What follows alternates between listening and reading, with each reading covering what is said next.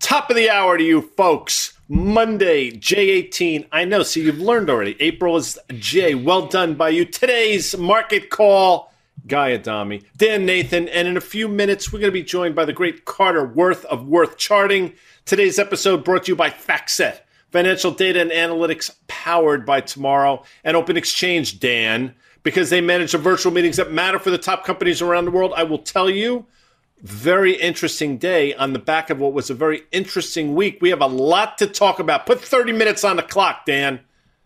It's up there, buddy. Yeah, you and I on Market Call on Thursday, we did not like how the day was progressing, especially after how the week had kind of moved along here. And, you know, we talked a lot about the earnings season and the setup into it and what we thought was probably going to be not particularly great guidance going forward, right? And we were going to say that's the most important sort of thing here. And we just didn't hear much by any of the corporates. And there were only a handful. Even that Delta report guy that we talked about a little bit, it kind of seemed obvious, talking about how the back half of the year was going to see some more demand. I think it was really, the lack of clarity by the banks that kind of really got things going a little bit. And then, you know, tech, is it going to save the day again this quarter, Guy? You tell me, buddy. But today's price action is not particularly great. No, and it's a lot of this tech rally or lack thereof is going to be predicated on rates, which we're going to drill down in a little while. But, you know, we talked, I think the graphic last week was Bankapalooza. I'm not sure. But we want to look at today's performances, some outperformances. Energy continues to be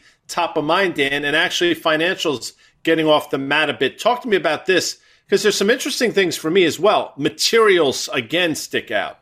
Yeah, no, but I mean, listen, these are trades that you've been on and you've been steadfast about on materials and energy. And I think, you know, when we think about the broader market, though, they just don't make up enough of the S&P 500, right? Like, and we agree, but there's plenty of trading opportunities. And like literally, if you buy them on every dip, you're making money right now. I do think what's interesting, you see popping up on a day like today are those banks that we just talked about. So we had Bank of America come out this morning and it's up 3.5%. I think that's pretty important. I think the Citigroup, which was the worst acting bank into their results last week, actually traded higher on Thursday and has followed through today. Is that trying to put a little bit of a bottom? But again, going back to what percent of the major indices, they're just not enough to really do the job. So sentiment was really poor heading in. On the way out, not so bad here, man. But listen, we got to just look at, though, just these kind of high valuation tech names, because to me, that's kind of the story. That's what you want to keep an eye on. Not, again, that there's any big like market leaders in them, but the fact that they had those huge rallies off of their February and March lows,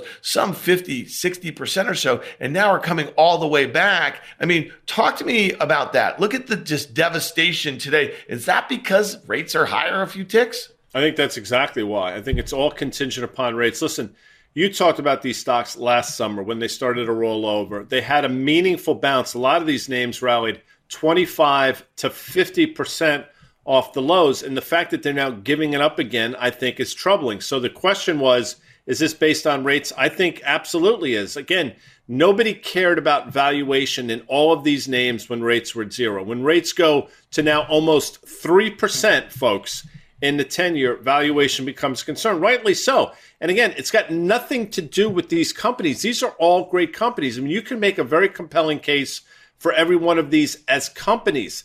As stocks, they all got ahead of themselves, and now they're just finding levels that sort of make sense. The problem is, Dan, I don't think they've found those levels to the downside yet. Yeah, and I suspect, and this is one of the reasons why we keep harping on this, is that when they go through a lot of these names and they make new lows from the March lows, I think you're going to see a lot of things follow suit. But you said it's really dependent on rates. One of the things that I think is kind of interesting, we were just talking about the banks and the way Bank of America was acting in particular. Take a look at this chart, Guy. It was kind of interesting where it bounced off of today. It was trading a bit lower. It's actually had a nice little bounce. It is not out of the woods by any means. And I'm just curious to see what you think maybe the bull case is, and if we look at Citi, and obviously that thing showed really poor relative performance, that has a 10% move potentially up to a massive resistance level. I don't see it getting through there. So is the case for large money center banks right now, where Bank of America says they don't have a lot of exposure, let's say to Eastern Europe, that sort of thing, but we know that maybe the consumer here is weakening. We know that a lot of loan activity is likely to have peaked. I'm just curious, what's the bull case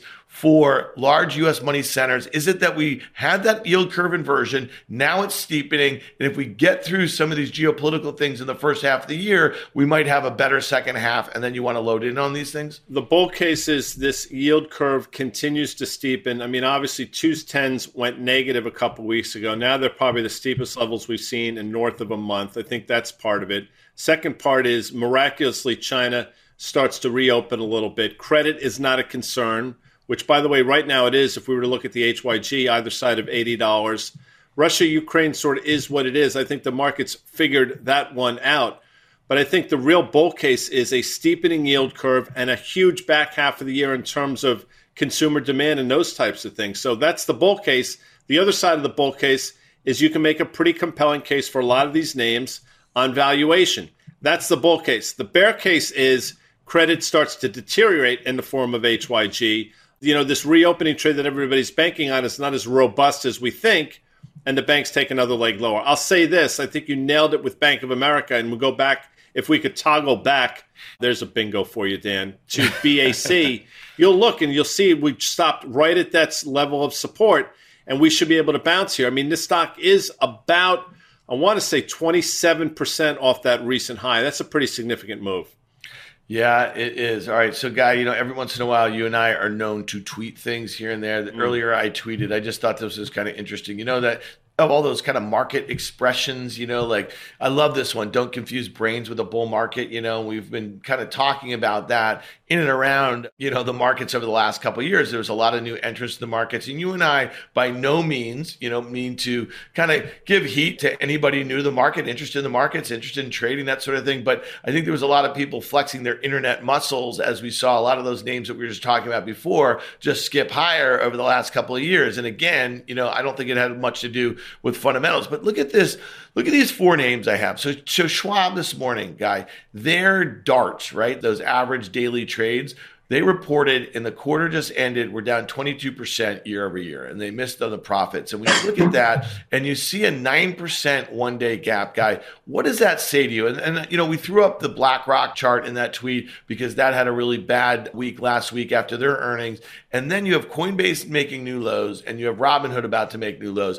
When you see a company the size of Schwab that literally just engulfed their largest competitor, TD Ameritrade, down nearly 10% in one fell swoop on an earnings disappointment, what does it tell you, Guys? It says you better not miss in this environment. It says when you miss on both EPS and revenue, you're going to get punished. And to your point, when those metrics, which everybody's relying upon, darts being one of them, misses and disappoints, the market's going to punish you, and rightly so.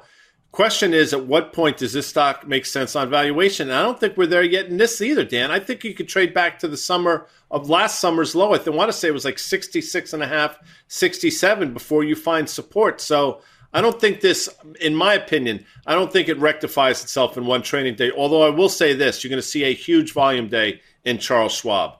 Yes, you will. It likely sees its 52-week lows, though, in the not-so-distant future. Why would you come in and buy this, to your point, with the trends the way they are? Even with this market volatility, I think when you have dozens and dozens of stocks acting the way that they have over the last year, maybe hundreds or so, the likelihood that people kind of have the cash to get in there and be speculative in a market that just doesn't have a great feel to it, it's very different, right? So that goes back to that bull market, everyone feeling like a genius a little bit. Guy, we spent a little time talking about some of those high valuation names that were the beneficiaries during the pandemic. And I just mentioned that Coinbase making a new low. Again, that was a direct listing at $250. It went through $150, which was March low here. But the whole idea that some of these stocks that a lot of retail people own are going to make new lows here, sooner or later, it's got to kind of make its way into large cap names. And it was just interesting today when I'm looking at my screens and most areas are really red. But dude, look at the semiconductors and the SMH in particular. It's up a little bit. Some of the big names in there are acting okay, bouncing a little bit here. Curious your take, because there's some names that have valuation support in there. Others do not, like an NVIDIA. And we know that this is going to be at the kind of nexus of the debate about supply chains and about the global economy reopening. Curious your take on semis here, because they are, on a relative basis, don't act particularly well to some other pockets of mega cap tech. You're looking for opportunities. And listen, I mean, who comes on the shows with us on Mondays? What's that cat's name? Carter Braxton Worth, Oh, that's right. Carter Worth. Love him, by the way. Yeah. The reason why I bring him up is because you look at this green line that you drew, this horizontal line. The first point of that, if you recall, I think it was a Friday, that Carter talked about the huge opportunity on the long side in semis in the form of SMH or the SOX or whatever individual names you want to talk about. And that proved to be correct to the day. And they all rallied magnificently. Problem is, they basically rallied right back to the 200-day moving average, or excuse me, in this case, 150-day moving average, and failed. Now you have the 150 rolling over, going from lower left to upper right, starting to round off. Leads me to believe, Dan, if we fail here, you have a significant downside. So I'm not just saying if it goes low, if it stops going up, it's going to go lower type of thing. I'm saying that if you break this support, you probably have another 15 to 20% downside. Well, it's interesting. You mentioned that this guy comes on our program, Market Call, on Mondays. I think he's waiting in the wings. He's probably ready to kind of give us his take on the semis. Carter Braxton Worth of Worth Charting. How are you? Here is this guy or that guy. Here's the guy. Hey, guy, and 10. So at the end of the day, and this is always important when the charts are very similar, that BAC chart did break ever so slightly to a new low, but now is ricocheting. And then you've got the semis right at the prior low. Do they hold or do they break? And sometimes after breaking, look at BAC, you quickly recover. But the point is, identifiable levels are important. How a stock, currency, or commodity acts at a key level is important. And in turn, when so many things look the same, you could do a direct overlay of the BAC chart with the SMH chart. There's also a lot of information and wisdom in that. You have a pretty interesting call, and I'm actually with you on this one. The outperformance in utilities has been puzzling, to say the least, right? But, utilities have had this huge rally. Obviously, rates have been going higher. Something's got to give here for you movie fans out there. And I think you're bringing to us in one chart that really illustrates this, Carter. Right. And before we look at the chart, let's just discuss, utilities in principle are rate sensitive. Everyone knows that. And in principle, if rates are going higher, utilities are less attractive for two reasons, because utilities are high yielding securities. And if the alternative from a government bond is rising, then the yield on a utility is less attractive. Two, utilities are big users of capital, right? Their balance sheets are heavy in debt. And so if their cost of capital is going up, that's another reason in principle utilities go down when rates are going up. And yet, and this is where the textbook is left behind and the real life matters, utilities are going straight up even as yields have been going up. So at this point, is it because they're defensive? I think so. Let's look at actually the chart, the guy you were referring to. I've got a ratio chart. And what this is simply is one thing divided by another. And you can do this with anything. You do with Coke versus Pepsi. You can do with, energy versus materials. And in this case, it's utilities relative to the TLT. And so it doesn't matter what the scale is. It's the angle of the line. When that yellow line is going down, it means the utilities are underperforming TLT. And when it's going up, it's the opposite. And what do we know? It's straight up. It's almost parabolic. So you can draw the lines this way on this first iteration. That's a head and shoulders bottom. Now, if you keep that same chart, there's another way to draw the lines. Look at the flat top and the textbook breakout. And, go back and forth. Let's toggle. The setup, the resolution, the setup, the breakout. The question is, just the angle of the line itself, is that too steep? It's almost so steep that it's going up and to the left. And remember, you can't do that. You got to go out to the right every day. So look at the longer term chart and look how important this level is. Not only is it well-defined tops over the past 2, 3, 4 years, look at the all data and run that line all the way over to 2006. Incredible, meaning we have broken out. It's definitive. But the question is this a little hot? And I think here's the optics of it. We see the reciprocal move during COVID. To each action, there's an equal and opposite reaction. This is the reciprocal of what happened during COVID when this ratio plunged. And just as that was overdone, This is now overdone the other way. I think the message is, of course, you want to be buying TLT, which are oversold as people anticipate rates going higher and higher, and fade utilities, XLU.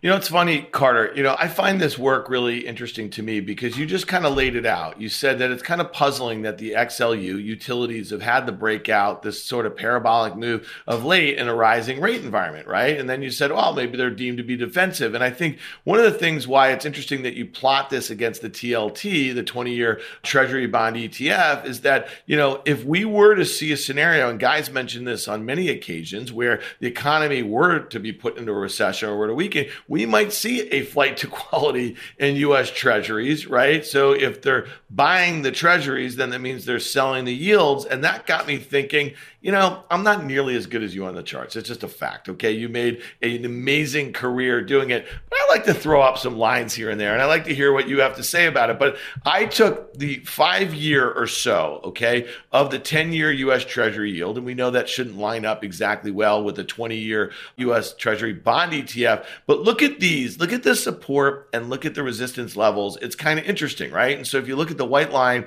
which is the TLT, it's been in a free fall from 140 over the last, I don't know, call it a couple months when we've seen the 10-year yield go from 1.6 to 2.8 or so. And if you're just going to look at that from that prior low back in 2018, maybe there's some downside to 112. That would mean we see a 10-year U.S. Treasury yield probably north of 3%, which was just the high in 2018.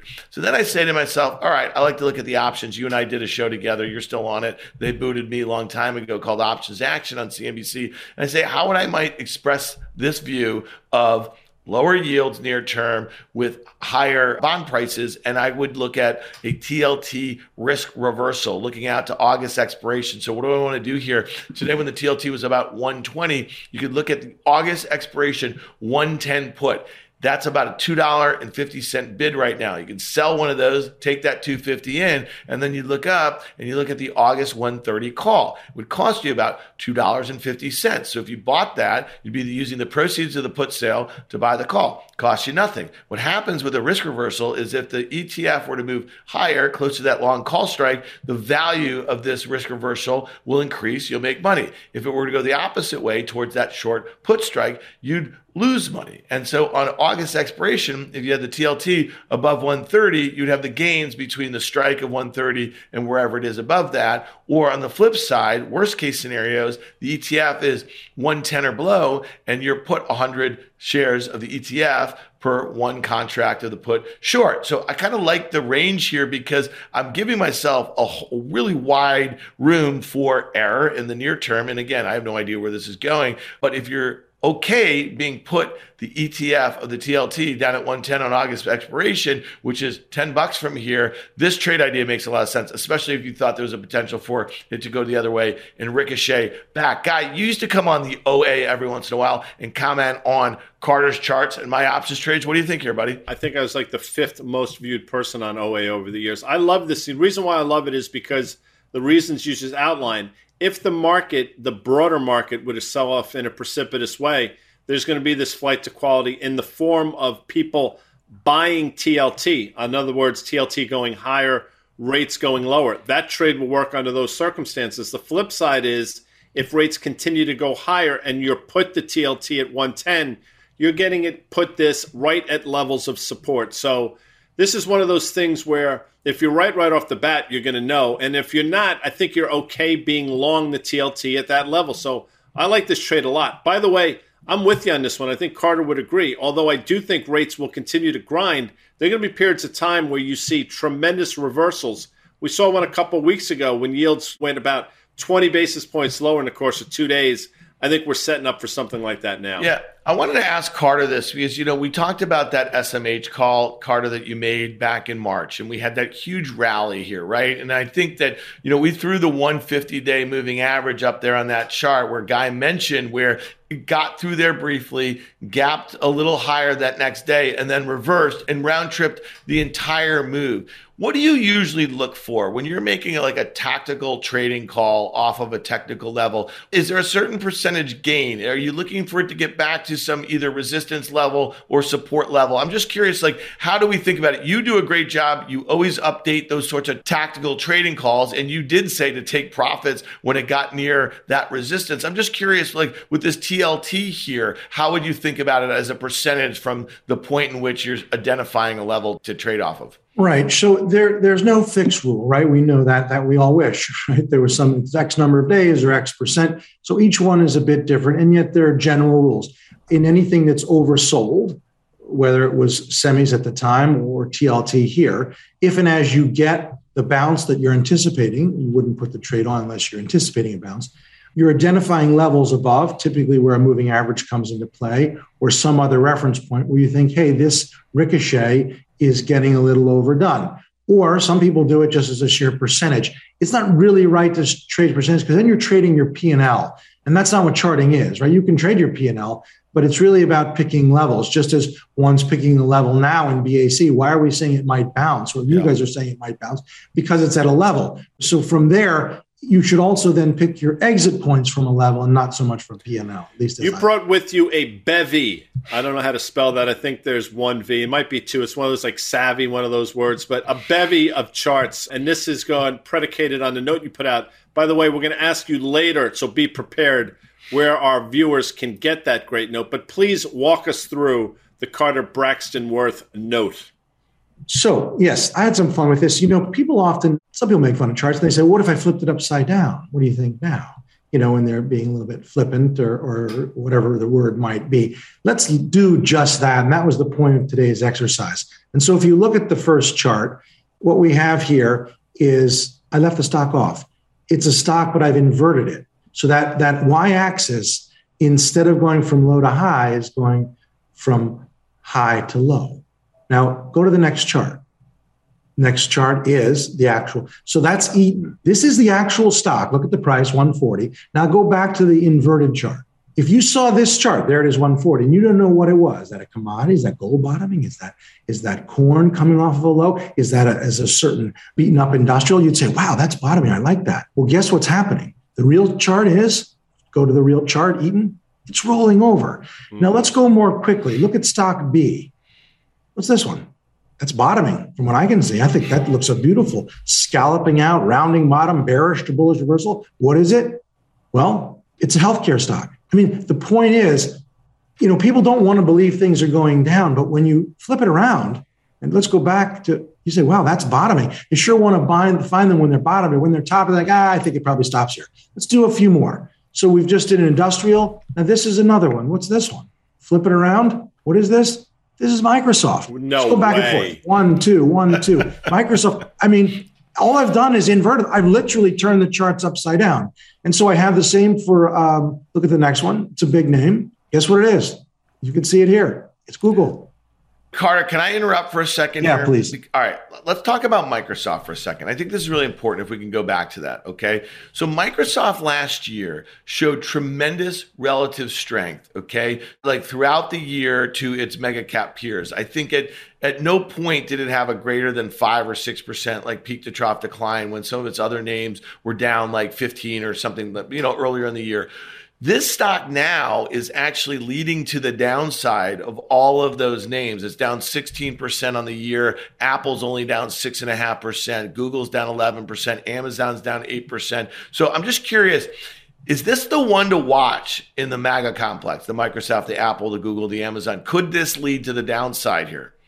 Well, it's certainly underperforming its sort of peers, if you can even use that word, but the mega cap household brand names that we've come to know. Google and Amazon, Apple, and so forth. And here's the thing, and that's the point about flipping it around. If we looked at them, we didn't know what it was. Let's go to the bottoming out formation. Would we say we got to short that thing? This thing's been going down for 2-3 years and starting to stabilize and curl up. Let's short this. No way. Well, for the actual chart itself, look at Microsoft.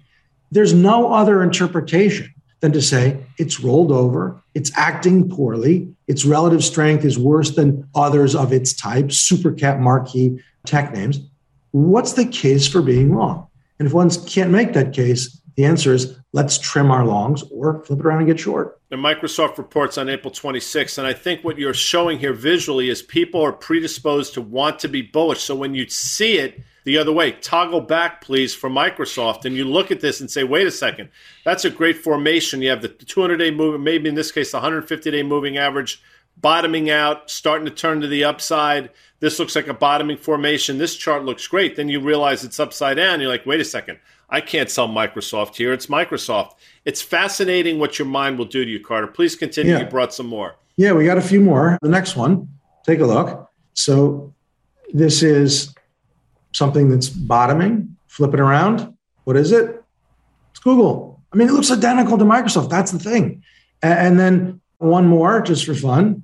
This is bearish to bullish reversal. I mean, well-defined. Look, it overshoots, checks back to 150-day. Guess what it is?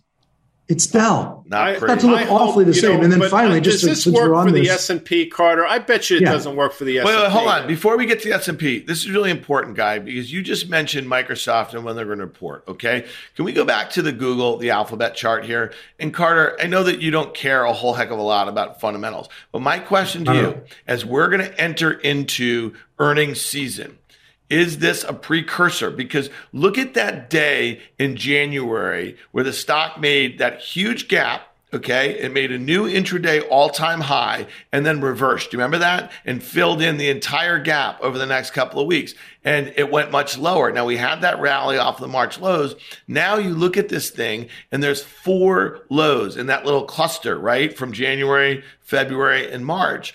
Is this a precursor for... Or if there's bad guidance, this thing is going through and it feels like it's probably got, I don't know, is it going to 2100? So just as we try to identify, all of us, anyone, stocks that are likely to break out, we're trying to find well-defined levels. In this case, well-defined minor lows. They're not intermediate. They're not over several months. They're over several weeks, December to March, but they're very well-defined, centered on the 2500 level. If those were tops, let's play for the breakout. Well, it's the opposite. The presumption is this undercuts and breaks to new lows. And 2100, while that might be aggressive, certainly 24, 23, 22, meaning if one's bullish on this or is holding it, any weakness from here is very, very. Well, yeah, to your point, 2100 seems a bit aggressive. 2500 is that support. And then 2200 is the May 2021 low. But sorry, Guy, I cut you off. I was just fascinated by just that cluster of lows over the last few months in Google. And I know that this is one that when you look at those major names, a lot of investors always point to the relative cheapness versus Microsoft or Apple or Amazon. And that's why I think it's just really setting up for an interesting move after earnings. And again, I'm with you. And I'm so happy that Carter did this because, again, we're all predisposed to want to be bullish. So when you see the inverse, these charts look so great. But by definition, if they look great when they're reversed, they look equally miserable when they actually put the right way around. It's fascinating. I mentioned, Carter, I know you did bring the S&P, so let's take a look at that because I think people are going to be shocked at how this looks. Now, that looks like a great-looking chart. If your best friend called you that, your broker, your spouse, and said, look at this, you'd be like, wow, that is the definition of a rounding bottom, what I call a bearish to bullish reversal. But either way, you'd say, let's short that? No chance. 99 out of 100 people would say, let's take a shot on the long side. Well, guess what it is? Flip it around. It is the S&P. See, I knew you brought that. Now, Carter, tell our audience where they can get your work on a nearly daily basis, if not a daily basis. Yes. Well, so we have a subscription service that launches this week, and it'll be at worthcharting.com. Come find us. I will find you. Guy, I know you think it's worth charting here, but when you look at, just real quickly, because I know we got to get out of here in a second. So, the S&P 500, it got back to those levels. Now it's back through your 150-day moving average, Carter. Do you think that the high probability is that we're going to retest those March lows? And we know that February was an intraday low, that March didn't make a new low here. But are we going to see 4,100 again in the next few weeks, in your opinion? Right. So someone asked me that, a client, and I said, I think these are the odds, and anyone can make them up. But my hunch was 65% odds we're going lower, 25% odds we back and fill and grind. And this is this mindless, numbness. How do you cope with this sideways? And then 10% somehow that we managed to go up. I want to get to a viewer question real quick. I know we're out of time. Jonathan Montgomery, not Jordan, who pitches for the Yankees. How do you reconcile that momentum and fundamentals usually move inversely? When a stock goes down, its valuation improves, but it's going down, so its technicals are probably getting worse. I'll say this. Sometimes when a stock goes down, actually the fundamentals don't improve, and the stock gets more expensive. Conversely, we've seen times when Google rallies 10 or 15% off earnings, and the stock is actually cheaper than it was prior to earnings. I don't think you can blanket statement that, but that's me. Thank you for your question. Jonathan, we got to 5,000 people because it's 1:31, and I try to be a person of my word. I've taken an extra 90 seconds of your time. That's it. That's today's market call. I know I enjoyed it. My Johnny Cash outfit notwithstanding, I want to thank our sponsors, FactSet and Open Exchange. We'll be back tomorrow, 1 o'clock, April, I think it's 19th tomorrow. Go figure. Later. Later.